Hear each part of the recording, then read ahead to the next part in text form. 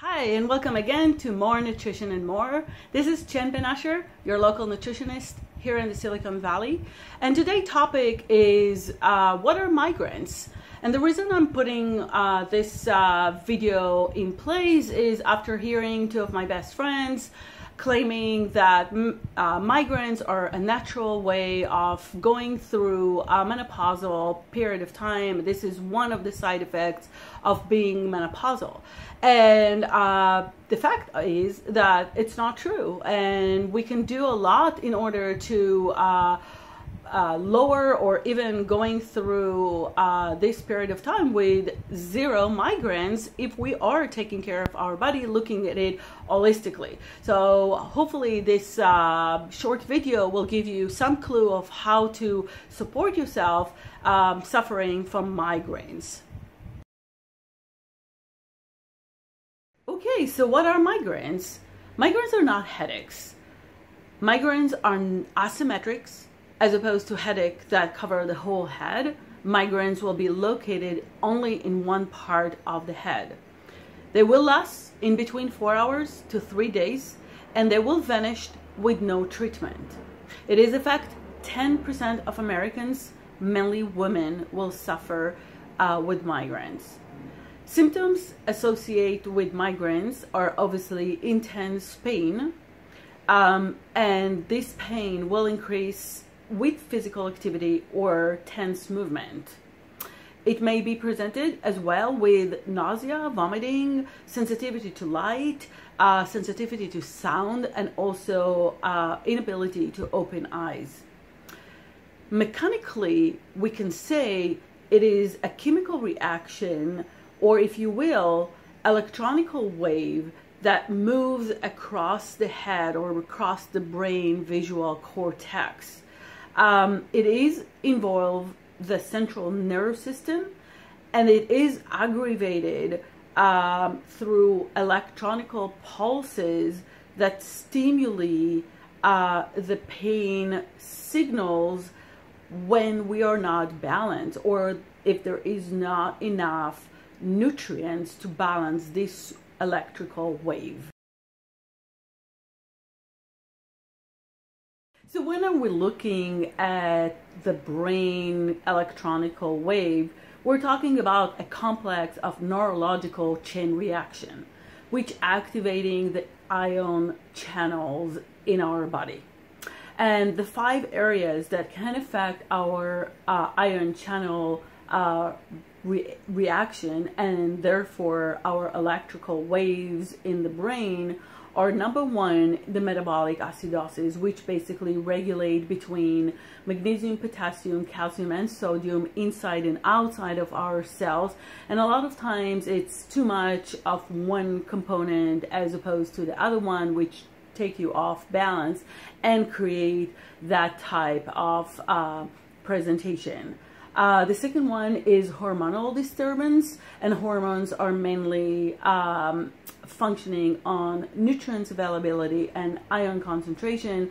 Again, if we are off any of those components, then migraines can be absolutely presented. And this is why, or the main reason why, women will suffer more with migraines while they're going through hormonal changes.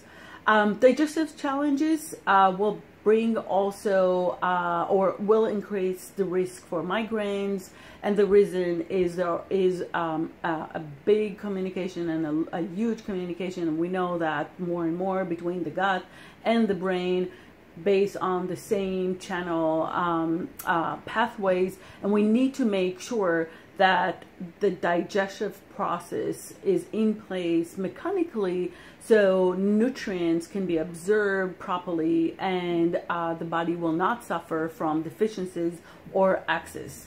Food sensitivity or food allergy is another negative contributor to the ion channels imbalances, and of course environmental toxins, which I'm not going to expand in this video about how that can happen, but definitely future videos can be done, and I will do that.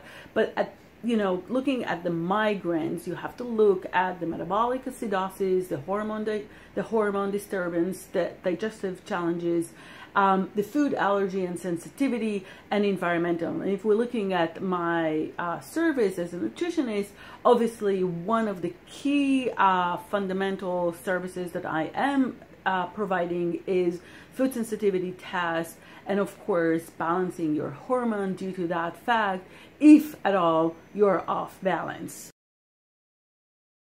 Inflammation also links to migraines. It's not just the complex neurological chain reaction that affect our migraines, but also inflammation. So when we have inflammation presented in our body, then more cytotoxins will be produced. Cytotoxins are chemical molecules that are driven based on essential fats in our body, and they are presenting or dominant in higher volume with those individuals that suffer from migraines compared to those who are not, and also among kids that suffer from migraines, which is very surprising to find kids that suffer from migraines, but kids can also suffer from migraines. But then we need to look at the level of cytotoxins and where it is presented, and based on that information, kind of like located how to manage those intensive pain. But going back into the pro-inflammatory cytotoxin production, some of those cytotoxins are IL-1 beta, TNF alpha, and PGE2, which all basically will increase the level of the pro-inflammatory chemicals. And these chemicals will stimulate the brain and the nerve system to that point of electrical waves coming across, and this is basically the presentation of the pain, the intense pain that associate with migraines.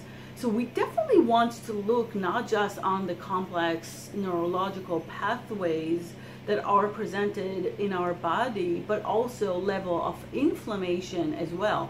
We want to have a very strong immune system. We want to have an immune system that knows how to repair, that knows how to neutralize all those pathogenic reactions or all those negative triggers to calm down the system, and not in a process of self-production of those cytotoxins that basically stimulate the nerve system in the brain.